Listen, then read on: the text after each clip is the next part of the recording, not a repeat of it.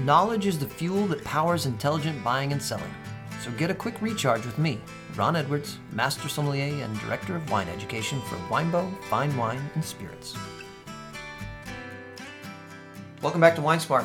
Today we're having another visit with Monique Houston, our resident fabulous spirits expert and Vice President of Portfolio Management. Always great to have you on the podcast. How you doing? I'm doing really well. Thanks, Ron. I've been excited about this conversation. It's summer, so it's timely. Yes, it is timely to talk about agave. And I just want to point people back, since we have such short window, to January 22. Can you believe it was that long ago? We actually talked about the agave crisis, which involved the general idea of early harvest and the use of diffusers to make up for time in the field. And I'm going to point people back there for the full discussion, but maybe take 2 minutes or something and give them a quick review of the downside of early harvest and the use of diffusers to make up for it. Yeah, definitely. It's a great question. And I think, too, lots more people talking about this as people are digging into what they're drinking and seem like they care much more about what they're drinking. So in terms of, typical kind of tequila, mezcal production, but let's just keep it to tequila for now, because that's the most broadly consumed by far. That's like 95% of it, probably more than that. There was a point in time at which they would measure the bricks in a ripe agave and say, okay, at this point, it's okay to harvest. And typically that would mean that Blue Weber agave, which is the agave that we use exclusively to make tequila, would be 5 to 7 years old. So 5 to 7 years old, aging, growing in the field, and sitting there maturing before it got to that right amount of sugar. And legally, then you couldn't harvest unless it was a minimum of 5 years in the field. And then over time, as technology improved and processes improved, there were ways to extract more starch, versus sugar, but starch that is then convertible into alcohol. There were technologies that then came to the forefront that allowed people to create some efficiencies and meant that you didn't have that kind of 5 to 7 year cycle of leaving the agave in the ground. And they actually then lobbied to have the legal age that you could remove a plant from the ground lowered to 2 years. So that's a huge difference, going from kind of 100 years of tequila production with a 5 to 7 year cycle. Now with the large producers, the mass producers, being able to go to 2 years, it means that you have something, and I think I said this in the last podcast, it's a little bit more akin to trying to make banana bread with a green banana versus a perfectly ripe banana. It's still going to taste like bananas, but is it going to be sweet? Is it going to have a lot of sugar in it? Is it going to be as flavorful? Probably not. Any fruit that is underripe is going to be quite a bit different. And that's the way that we have to look at agave. So in terms of actual diffuser production, what that does is essentially invert the process. And so instead of cooking the hearts or the pinas of the agaves first, then separating out the sugar, the sugary water from the fibers, the diffuser extracts the starches in the form of fructans first, using lime and high pressure water, shredding everything as it goes through on a conveyor belt and just extracting those fructans from it, and then applying yeast to it to get convertible starches versus just straight up beautiful sugar. So it's just a very different flavor profile. It's a little bit more neutral. It's a little bit less agave forward. It's certainly less sweet. There you go. All right, so let's turn to the topic of purity, because I love agave spirits. I think the flavor profile aroma is always exciting. I kind of ran under this false assumption for a long time that at a certain level of price or whatever, there was a purity of this is just agave, nothing else, and it's an expression of it. But now I'm finding out that's not entirely true. So what's going on? Got a couple different things going on. It's a great question. And there's not a lot of transparency, because this is coming from the regulatory body of tequila in Mexico. So that there's a little bit of a lack of transparency, but this is the way that it's been done for a long time. Kind of like you teaching me how to read French wine labels. It's just not always right out there. Sometimes it just takes a little bit of time. So if you're just drinking, let's say gold tequila only has to be 51% or more agave. The other 49% could be agave nectar, but it could also be just like any kind of sugar. So for my flavor profile, I would avoid anything that says gold on it at all costs. You don't really know what about half of it is that you're drinking. Very different flavor profile. And then what people have come to learn, and really been focused on, let's say in the past 5 to 10 years, is that even anything that is certified 100% agave, so if it says 100% agave, 100% Blue Weber agave, on the label. Legally, it actually only has to be 99%. And it seems like a teeny tiny difference. And I think that's kind of part of what people are banking on. But up to 1% is quite a bit, up to 1% of anything. So you can have up to 1% additives in that bottle and you don't have to disclose it. You don't have to disclose that there is any kind of additive. You don't have to disclose what they are or what percentage they are in the bottle. Is this just a cost-cutting measure? Is this a consistency of production over a large scale matter? What are the purposes of additives at that up to 1% concept? It's a great question. It's both of those things. And it goes a little bit farther than that too. So in terms of cost cutting, just like we just talked about, being able to use a diffuser to produce an agave spirit means less time in the ground. So less waiting for the agave to actually mature, and then processing it in a huge, machine fed way. So all of that is going to just provide more efficiencies and kind of cost cutting. But then people want to go back and actually add flavor to it. So there is an expectation that maybe it tastes like agave, that maybe it tastes like vanilla because it's been aged in a barrel, that maybe there's a sweetness to it because had the agave actually completely ripened, there would be a natural sweetness to it.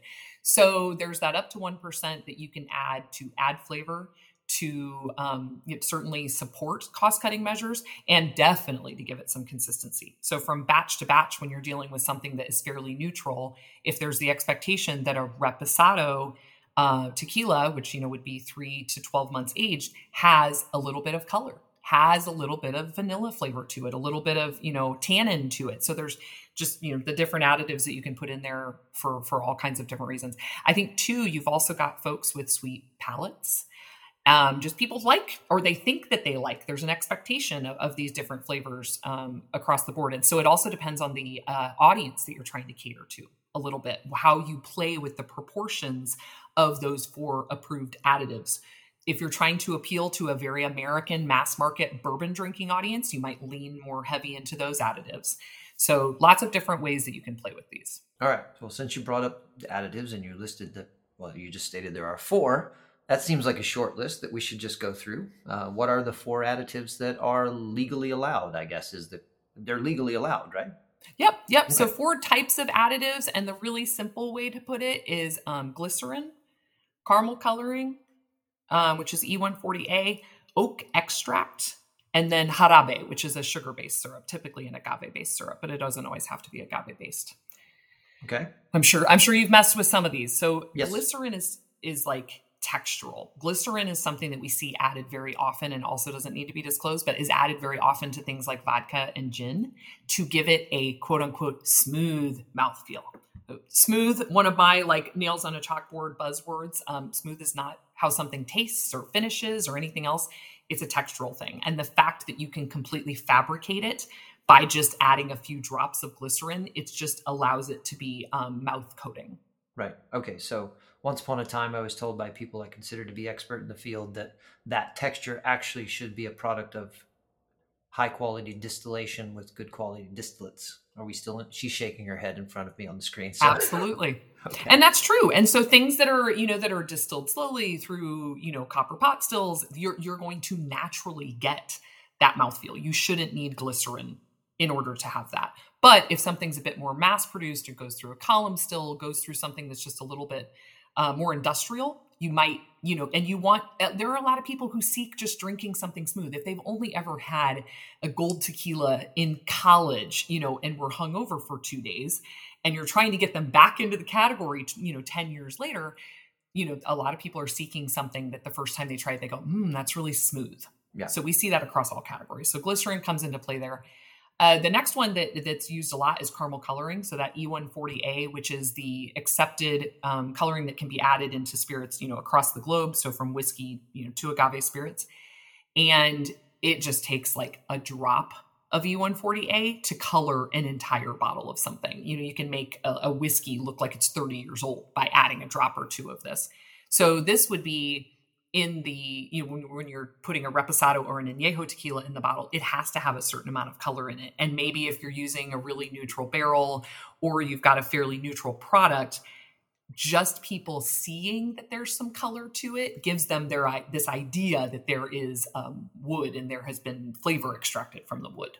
Yeah. And this is and we need to be fair here. This is not just the agave industry. This is any aged spirit around the globe is likely to use this for consistency of color, etc. Not all of them, but it's used everywhere. Yeah, Okay. exactly right. The third one is oak extract. And so that oak extract is typically going to be, when you and I think of vanilla, we're probably thinking of like maybe a vanilla bean, a Madagascar vanilla bean, and we're cooking with it. But actually most vanilla is derived from an oak extract called vanillin, which comes from toasting, barrel staves. And so it breaks down kind of where you see the dark lines in the wood. It breaks that down into these oily components that end up in your tequila, in your whiskey naturally. And vanillin is one of the strongest of those components that breaks down. So when you're using just vanilla extract, it's still natural vanilla extract. It's just derived from wood versus from a vanilla bean. And if you if you're not aging for a long time, or again, you're using very neutral wood, it might make sense to give that vanilla flavor by using an oak extract. Yep. Just adding it to it.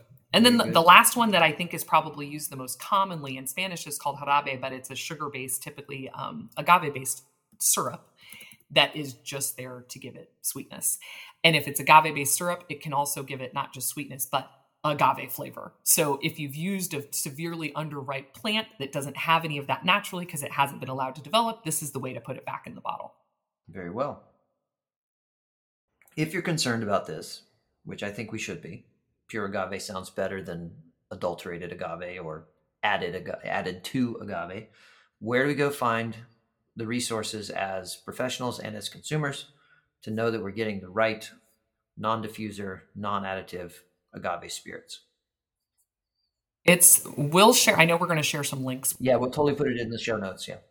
Yeah. So at some point in time, there will be a CRT, which is the regulatory body of tequila in Mexico. The CRT will provide some kind of resource that is going to have some kind of legal recourse, where there's going to be an inspector that goes out and inspects the distillery or the specific distillation of the products coming from the distillery.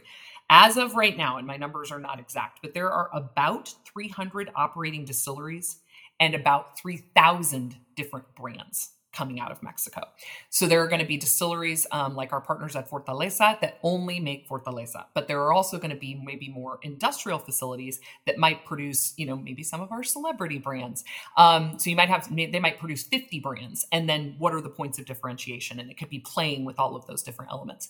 So within that, you could have a distillery that produces by diffuser and non-diffuser. You could have a distillery that has some marks that have additives and some that are additive free. So we can't really condemn a NOM, and everyone will remember the NOM is the Norma Oficial. It's the 4-digit number that tells us which distillery is actually producing what we're drinking. So we can't condemn someone just because they have that machinery on site, or they have produced something that maybe has additives or is diffuser produced. The resource that we use most commonly is called Tequila Matchmaker. And they have a program that they can confirm that products are additive free. So I want to be clear, because there is a little bit of kind of drama and hype around this right now. This is not a government body. This is a very enthusiastic, incredible, passionate couple who wanted to know more about what they were drinking, and they're living in Mexico. And so the two of them started this Tequila Matchmaker site to start to put people, you really like this tequila, maybe you should try this tequila. And then as they were out actually visiting these properties, getting to know the producers, they started learning a little bit more about, these processes, and they started confirming. I was there when they distilled this, and I saw the whole thing, and we've confirmed that this is additive free. So they can go and do that for any brand. And, we've largely seen that people love that as a resource. It's gotten some attention from the Mexican government to say, this isn't a certification, this isn't official. So until they decide that something is official, this is about as good as it's going to get. And we do know that they are on the ground consistently, out there doing this. So that's a great resource. There's also, and I can link it to a couple of different articles. There's some articles that just talk about how to figure this out. A lot of those 4 chemicals are very sticky. And so most of the time we also recommend take something that has additives and something that doesn't have additives, and actually just put it on your hands, rub your hands together. You can find glycerin really easily on your palate. You can find that sugar syrup very easily if your hands are sticky. And if something kind of seems like it's up, you're probably right. It sometimes just takes a little bit of time to learn. There you go. And please check the show notes because we're going to have links to Tequila Matchmaker as well as links to producers that we sell that we can guarantee are pure. That's the big thing. Just buy from Winebow. They just need to buy from all of us. And then everybody knows that what we're doing is the best that we can do in terms of our producers. Awesome. Thanks again, Monique. Great episode. Thanks, Ron.